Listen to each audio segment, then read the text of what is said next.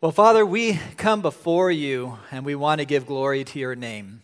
And Father, that is our heart's desire, and we thank you for your spoken word given to us in Scripture that lets us know how to do so. And so as we listen, we pray that our hearts will be engaged, our mind will be transformed. I pray that this message will be clear in Christ's name. Amen. Now, have you ever heard the phrase, blood is thicker than water? Oh, some of you have. And you guys know exactly what I'm talking about, right? That blood relations seem to supersede all other relations. And when you kind of break down the phrase, you kind of understand what it means, because we all know that blood speaks of blood relations and family relations. Right? We understand that blood is thick, but what is water doing in there?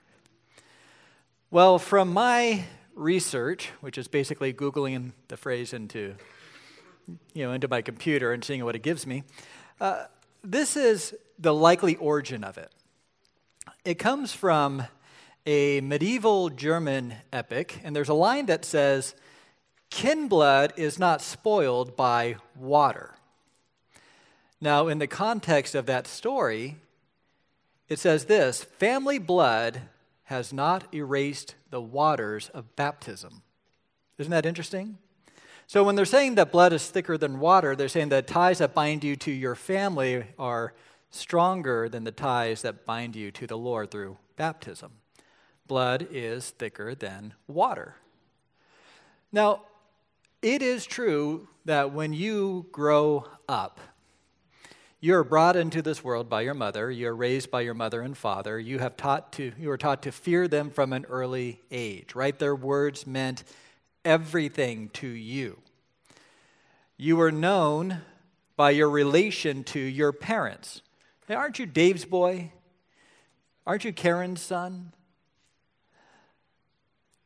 Your parents provided for you, looked out for you. When you grow up with your brothers and sisters, you all share this world that only you know. This is why even if you have difficult relationships with your siblings or with your parents, there's something within you where you really can't break them, right? Blood is thicker than water. But as strong as those bonds may be, there is a bond that must be stronger. And we're introduced to this in Luke 8:19 through 21. If you haven't turned there, please do. Luke 8:19 through 21.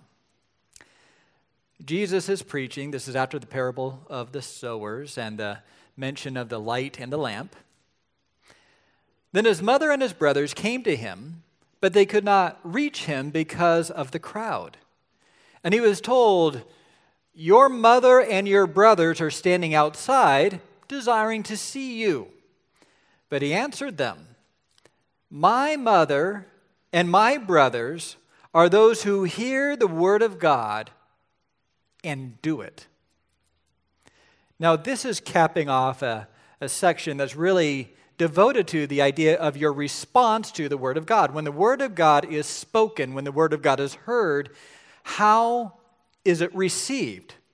Right? Are you like the road where the word of God just bounces off of you? Are you like the rocky soil where it takes a little bit of root, springs up, then dies when there's trials and tribulations? Is it like the word of God on the weedy soil where the concerns and cares of this life just choke it out? Or are you like the good soil that yields 100-fold?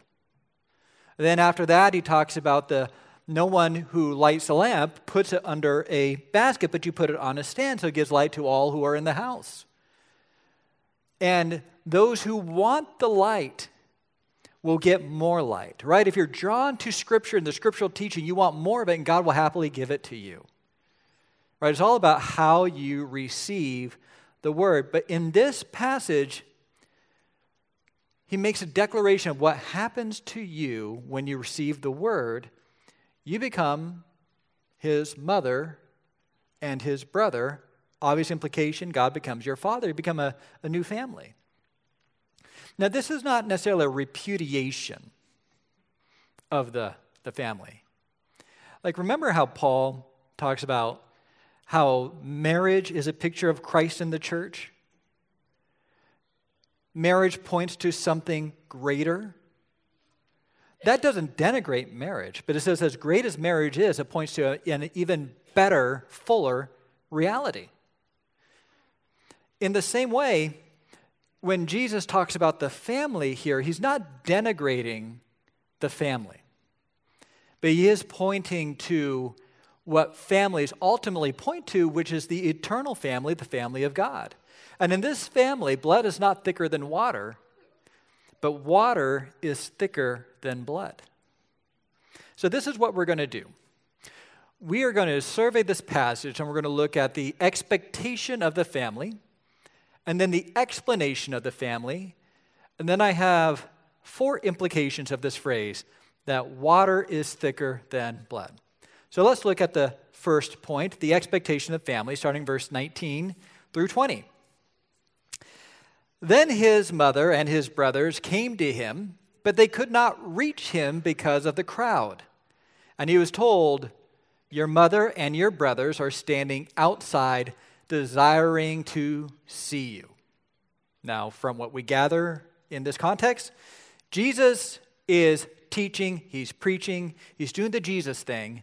And when this happens, a crowd begins to envelop him. And this is the thing with crowds. Crowds are often formed with the first people being part of the inner circle, and then as you come later, you get stacked beyond and further from him. And so he's ministering to this crowd that was already assembled when his mother and his brothers, his family, shows up on the scene. They come in late. And they have an expectation that Jesus will pause what he's doing to make time for them because blood is thicker than water. And if that's true now, it was truer in Israel. I mean, you guys all read the genealogies that they have. I mean, they were fixated on who you were related to. Being a descendant of Abraham gave you a special position in the plan of God. Depending on which son of Abraham, well, the 12 tribes of Judah, sons of Jacob, you were related to, that determined where you lived, what you did for a living. It influenced who you married. You were taught a trade by your father. You were expected to help out with the family business, whatever that may be. Proverbs teaches that the glory of children is their father, and a foolish son is a grief to his mother, right? Your family was part of your identity. You'd have a first name, and then your first name was basically matched by who your father is, right? Anderson, Johnson. We kind of do the same thing. And so this close tie, these close families would often come with an expectation, right? Where what you did influenced the family. To have a good family name was very important. And Jesus is preaching throughout Judea, and we know from Mark that his family wanted to do a little intervention. They thought that he's out of his mind. Now, Luke doesn't emphasize this because I think Luke wants to bring up the expectations of the family. That the family thought that they should have priority and privileged access to Jesus because blood is thicker than water. Now, this brings up a question. Any of you grow up in a Catholic background, right? When you look at this, you see Mary and Jesus' brothers. Now, we all know who Mary is. Mary is the mother of Jesus. But then you have this reference to brothers. Did Jesus have brothers? And if you come from a Catholic background, this is kind of a disturbing passage because you believe that Mary was a perpetual virgin, that she was a virgin before she gave birth to Jesus, and she is a virgin, remains a virgin after she gave birth to Jesus. So if he had brothers, how could this be? Well, the fact that he had brothers is undeniable. In Acts 1:14, we see that the followers of Jesus gather in the upper room with Mary and his brothers. In Matthew 13, 55 through 56, Jesus' hometown identifies Jesus with this. Is this not the carpenter's son, which would be Joseph? Is not his mother called Mary? And are not his brothers James and Joseph and Simon and Judas? Are not his sisters with us? Right? He had brothers and he had sisters. So even though Catholic dogma says that Mary stayed a virgin forever, that's not supported by Scripture. It's made very clear in Matthew 1, 24 through 25. Joseph has a dream that he is to take Mary as his wife, but to know her not until she gives birth to a son. In fact, I'll just read you the passage. When Joseph woke from his sleep, he did as the angel of the Lord commanded him. He took his wife, and he knew her not. That's a discreet way of referring to intimacy, knew her not, until she had given birth to a son and called his name Jesus. Right? He knew her not until. Right? I was a bachelor until I married Becky. Right? Until means up to the point, but not necessarily beyond. So in this case, yes, Jesus had half-brothers. These were Joseph's children, and Joseph, because he's not mentioned in the adult ministry of Jesus, likely passed away. Jesus is the oldest son. He has this teaching ministry, and his mother and his brothers want to have access to Jesus. They show up late. There's a crowd around them. It doesn't matter. We're family. We're family. Right? And we know the story. I came across an interesting correspondence between John F. Kennedy and his mother Rose. Okay? Dated November 3rd, 1962. This is what JFK wrote to his mother. Dear Mother, I signed today the pictures from Khrushchev. You know who Khrushchev is? Nikita Khrushchev, Soviet premier, arch enemy of the United States at the time. I signed today the pictures from Khrushchev. Would you be sure to let me know in any future contacts you have with the heads of state, etc., concerning requests for pictures, signatures, etc. Requests of this nature are subject to interpretations, and therefore I would like to have you clear them before they are sent. So this is what's happening. His mother thinks, my son's the president. I would like to get autographs from world leaders. So I will send pictures of my son meeting with those world leaders and get Khrushchev to sign them, and then get my son to sign them. Now, this is in the height of the Cold War, where there is speculation of Soviet spies in the presidential administration, and his mom is writing to the premier, right? The facepalm, Mom, what are you doing? Well, I just thought it'd be okay. You're my son. It's all right. Right? That's the way it works. Have you guys ever been there? Don't make any... Nobody's gesturing right now, but it's like... I don't know what you're talking about, Dave. My mother would never do something like that. Right? But this blood's thicker than water. Being a family has its privilege. I raised you. I can do what I want. Yeah, and that's the way families often work. And he was told, your mother and your brothers are standing outside desiring to see you. They want access to him. Being family means that they have a special obligation. Blood is thicker than water. I mean, I find it interesting that you may come from a dysfunctional family, but you still celebrate Christmas together. Do you guys have dysfunctional friend get-togethers? Yeah, we all can't stand each other, but we're friends, so we still get together. You don't have dysfunctional friend get-togethers. You just don't get together. But there's something about the power of the family, right? Or even though we don't like each other, we're family. That's that strong bond. It is that obligation, which is good and which is right. The problem is when you think that blood is thicker than water, that your relationship with your family supersedes your relationship to God's family. That's the problem. And that's why Jesus re-explains the family. Look at verse 21. But he answered them, my mother and my brothers are those who hear the word of God and do it. My mother and my brothers are those who hear the word of God and do it. Jesus agrees that family comes first. But then he redefines the family. And this is actually not a new thought to Mary. Do you guys remember Luke chapter 2? At the very end, there's the only childhood story of Jesus. Mary and Joseph take Jesus to Jerusalem to celebrate the Passover. They have a great time honoring, worshiping God, connecting with family, doing all the Passover festivities. They make their way back, and in a classic case of, I thought it was your job,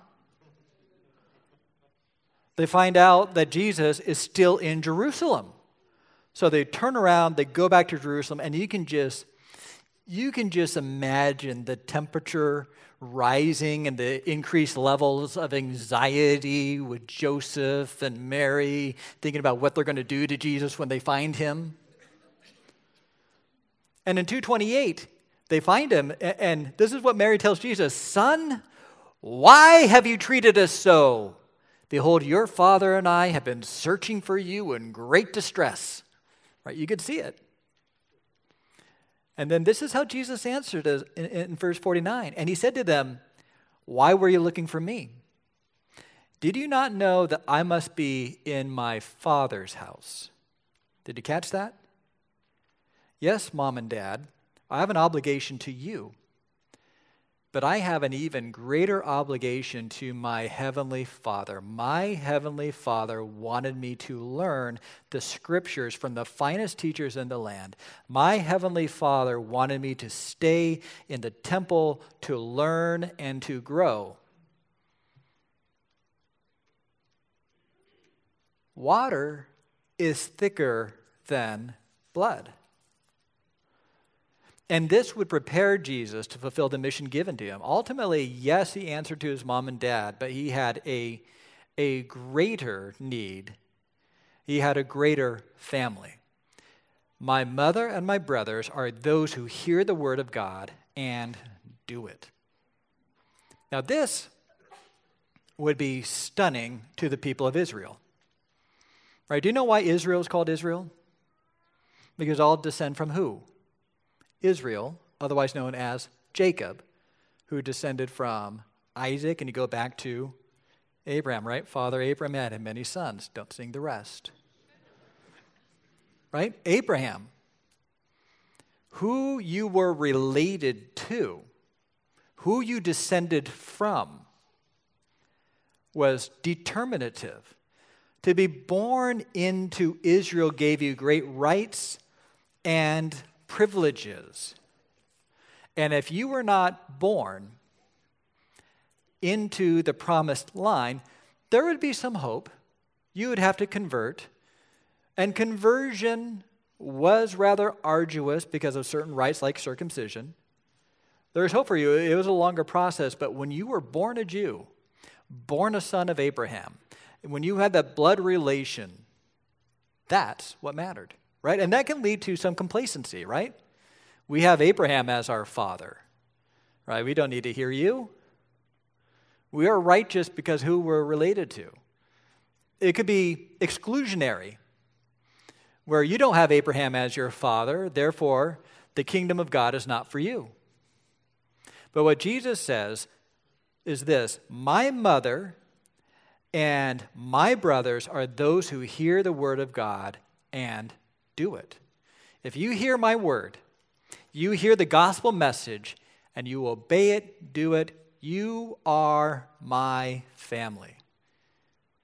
Now, one thing with family is family determined everything about you, right? It determined what you did. You received an inheritance from your father, and you passed on your inheritance to your sons. Isn't it interesting that Jesus never had physical children?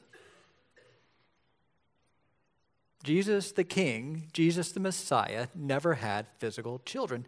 Now, part of that can be explained by the fact that he rose again, would never die. He had an unending reign, right? Therefore, he didn't have to have children to pass on his inheritance to. But you know, Jesus still has an inheritance to pass on. You ever thought about that? You might be anticipating some great inheritance from your parents. But the inheritance that counts is the kingdom of God. And you look at this whole, your inheritance is given to you by right of sonship. You are adopted into the family of God, and therefore you receive the inheritance. And this is available to all who hear the word and they do it. And it's not so much working your way for righteousness, but when you hear the gospel, when you hear the good news that even though you have sinned against God, even though you deserve the wrath of God, even though you deserve to go to hell, as Floyd pointed out, God still loves you in spite of you. He sent his son to live the perfect life you should have lived. He died the death you should have died. On the cross, when he endured the wrath of God, it should have been you. And then he rose from the dead. And if you believe that, embrace it, and obey the call to follow Jesus, you will be adopted into the spiritual family. You'll receive the grand inheritance of the kingdom of God. You will rule with him.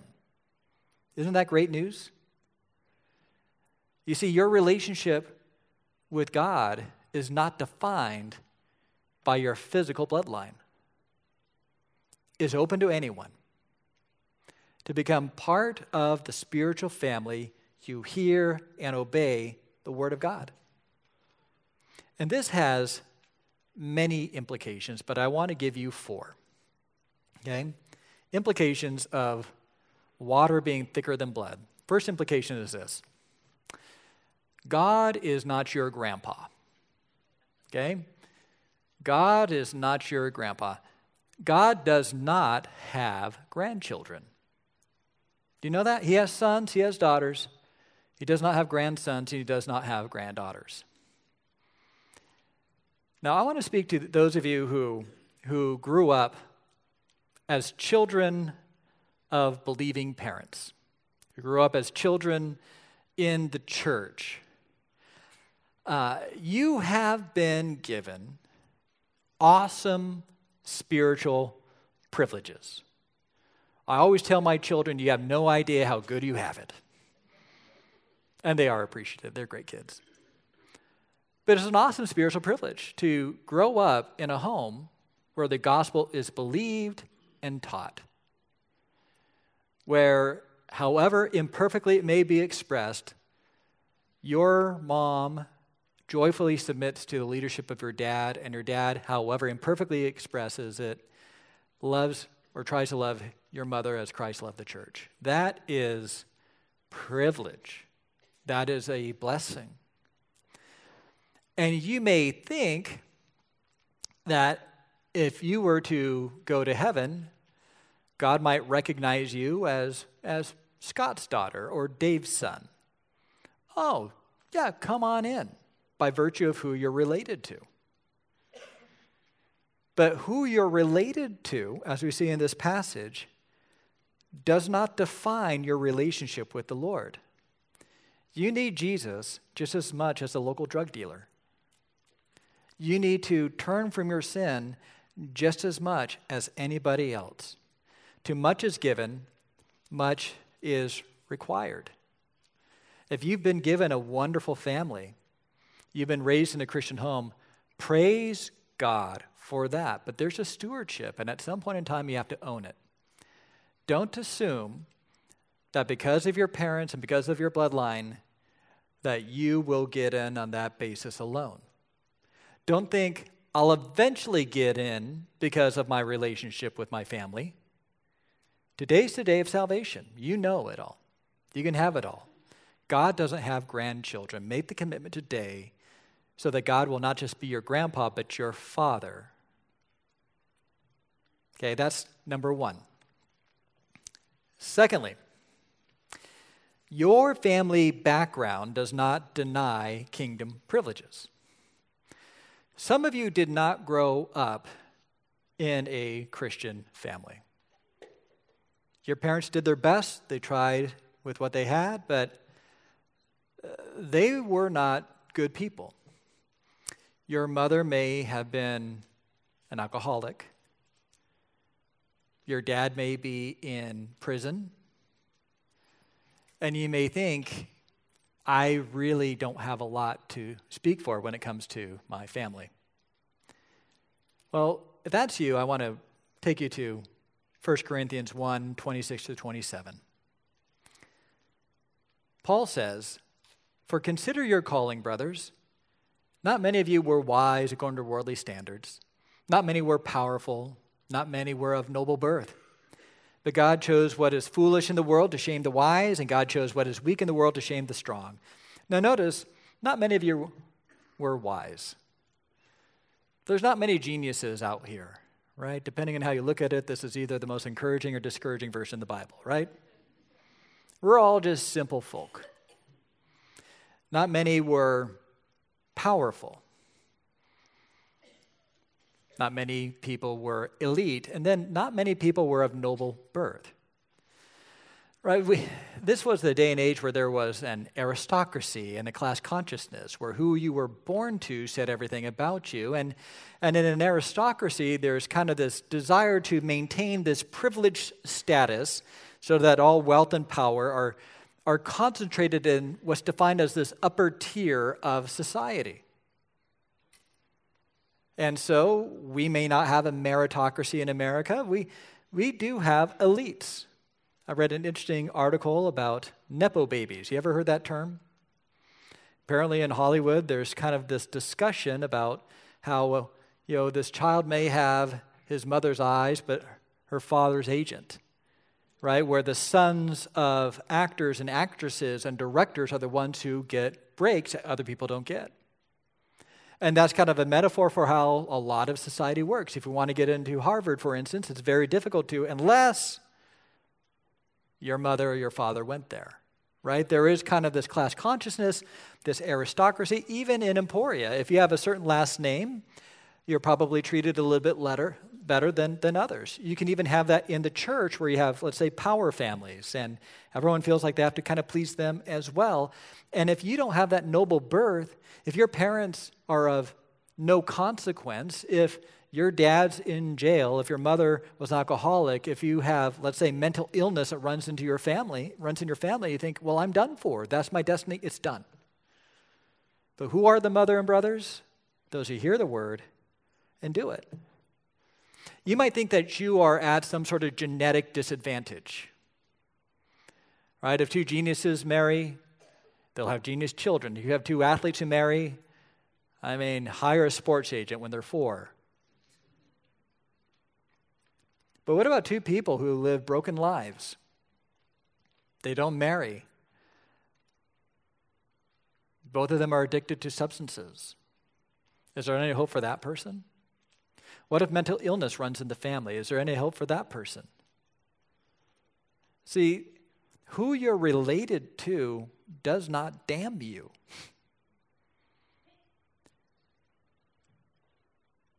The offer for adoption stands. God offers himself to be your father. Jesus will be your brother if you hear and obey the word of God. Now, there's another element to this as well. Your spiritual family needs to be treated as well, if not better, than your physical family. Your spiritual family needs to be treated as well, if not better, than your physical family. Now, I want to be clear here. Jesus does not repudiate family bonds. Remember in Luke chapter 2, how he tells his mother that I have to obey my Father's will? Well, a couple verses later, we read this in Luke 2:51. And he went down with them and came to Nazareth and was submissive to them. And his mother treasured up all these things in her heart. Notice, he obeys his father's will when it's in conflict with his parents' will, but when it's not, he resumes obeying his parents. Jesus chastises the Pharisees who found this whole workaround where they decided that they did not have to support their parents. They could say, all the money that they would be spending on taking care of their aging parents, they declared Corban dedicated to the Lord so that they could keep it to themselves. Jesus says, you guys need to pay up. You need to honor your parents. Don't give me this whole thing that you're going to give to the Lord, what really you should be using to honor them. Jesus wants you to honor your parents. Paul, in 1 Timothy 5:8 says that if you do not provide for your own household, you're worse than an unbeliever. And the idea is, don't use the church's money to pay for people when the family should be doing that job, right? If you don't provide for your children, who do you expect to do so? If you don't help out your aging parents, who should you expect to do so? Those family bonds are appropriately strong, okay? Now, some of you, your family consists of believers. You are in that blessed state where these strong family bonds are also matched with a strong spiritual bond. Now, what I would challenge you to do if this is you is to realize that there are people floating around, widows and orphans, people with no spiritual family, with no spiritual children, no spiritual mothers, no spiritual fathers, who need one. Is there room in your life to expand the family to include them? If you would help your brother move, would you help your spiritual brother move? If your mother gets lonely and needs a phone call, what about your spiritual mother? If you would give advice and fatherly counsel to your actual son, what about your spiritual son? You see, we are a family. And honestly, I think our church does an outstanding job of meeting the needs of people in our family, rallying around and being the family when they don't have it. I think that's part of the reason why many of you do whatever you can to try to stay, because you see this as family, and that is a good thing. But I think what this also does is this kind of pushes back on some people lightening their commitment to the church, backing off on their commitment to the church because of their commitment to family. I can't go to church today because I need to spend time with my family. What's wrong with that statement? The church is your family. Does that make sense? So if you find yourself excusing yourself from spiritual commitments because you're spending time with family, you need to rethink that. What your family needs more than anything is a strong, robust spiritual commitment to those who you will share eternity with. As great as family is, that family relationship will be severed at some point in time. The unsevered family, the permanent family, is going to be with all those who hear the word of God and do it. Does that make sense? So by all means, love your family, be devoted to your family, but realize that that is a picture of the greater family. Just like love your wife, love your husband, but that's a picture of the greater reality, right? Don't diminish one. Don't diminish the spiritual greater reality because of this lesser reality. And then the fourth implication is this. Sometimes,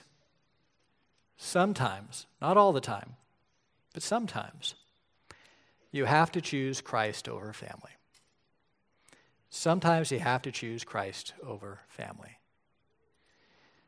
When Jesus says, whoever hears my word and obeys them, that's my mother and fathers, there's some implications. There are times, as Jesus has already demonstrated, where he has to displease his family, displease his mother, displease his father, because he answers to who? The greater father. Shin Ziafat grew up in a devout Muslim home. He actually emigrated from Iran. grew up in Texas, and was very close to his family. And his father was a very devout, committed Muslim. While he was in high school, some conversation with Christians led to an awakening of spiritual curiosity. He would read his Bible. He'd go to a youth group. He would argue back and forth with other Christians. And finally, at an evangelistic crusade, he gave his life to Christ. And when that happened, one of the thoughts that terrified him is, what am I going to tell my father? And so he decided to punt and basically keep his spiritual transformation a secret. He read his Bible when nobody else was awake. He'd go to church and sneak out of the house and not tell his parents where he was going. He even intercepted the mail in case there was any correspondence from the church. Well, one day, his dad finally noticed Afshin's Bible, noticed some changes in his son, and sat down and asked him, "Son, what's going on? There's something different about you." "Well, Dad, I'm a Christian." To which his dad said, "No, you're not, young man. You're a Muslim, and you will always be a Muslim." Afshin said, "Dad, the Bible says that if I trust in Christ alone for my salvation, then I'm a Christian, and I do." Then his dad said, "Afshin, if you're going to be a Christian, then you can no longer be my son." Now, what do? He loved his father. He respected his father. They had a tight, committed family. And he thought to himself, you know what, I ought to just say forget it. But Afshin said this, "Dad, if I have to choose between you and Jesus, then I choose Jesus. And if I have to choose between my earthly father and my heavenly father, then I choose my heavenly father." And he was disowned on the spot.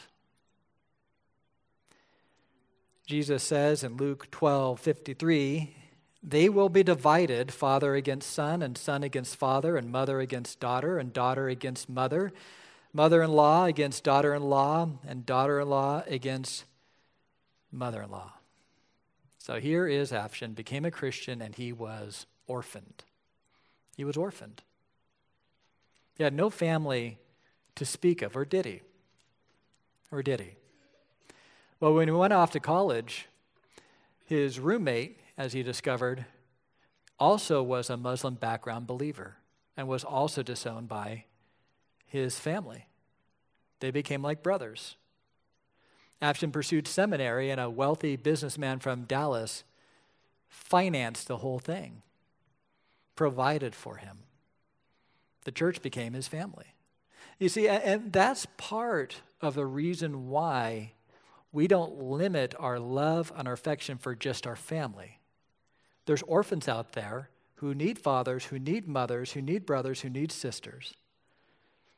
Jesus says in Luke 18:29-30, "And he said to them, 'Truly I say to you, there is no one who has left house or wife or brothers or parents or children for the sake of the kingdom of God who will not receive many times more in this time and the age to come eternal life.'" Right? I thank God for my family. I love my parents. I love my brother and my sisters. I love my children, love my wife. But you know what? Ultimately, the greater love and affection is reserved for who? For God. And when you love God,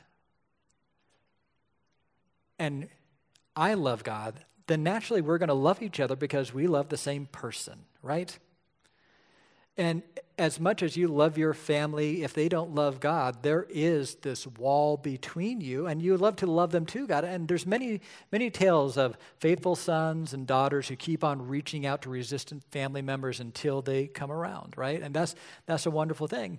But you can't allow that commitment to overwhelm this commitment, right? The greater calling is that we are part of a spiritual family. And much of that love and affection that we have for our children and for our parents and for our brothers and sisters, which is good and right, needs to be extended to all those as well. Ultimately, in eternity, who will be our brothers and sisters and mothers and fathers? Right? It's going to be those who hear the word of God and do it. So is blood thicker than water? According to the Bible, water, as in, the waters of baptism or the waters of conversion, right? Water is thicker than blood. Let's pray. Well, Father, we come before you, just grateful for the short but pithy lesson from Jesus. And I pray that this will be something that will just orient us to see the church, to see the gospel, and to see each other as you would have us to see each other. I pray that our church will be family to those who need it. I thank you for just the loyal, steadfast commitment so many of these brothers and sisters have towards each other, and they really see each other as family. And I pray that we'll be a hospitable family. I pray for anybody who's on the outside looking in, somebody who needs a family, that we will be family to them. And I pray that they will be family to you by hearing the gospel, embracing it, and being committed to it. Lord, give us the grace to live out this reality in Jesus' name. Amen.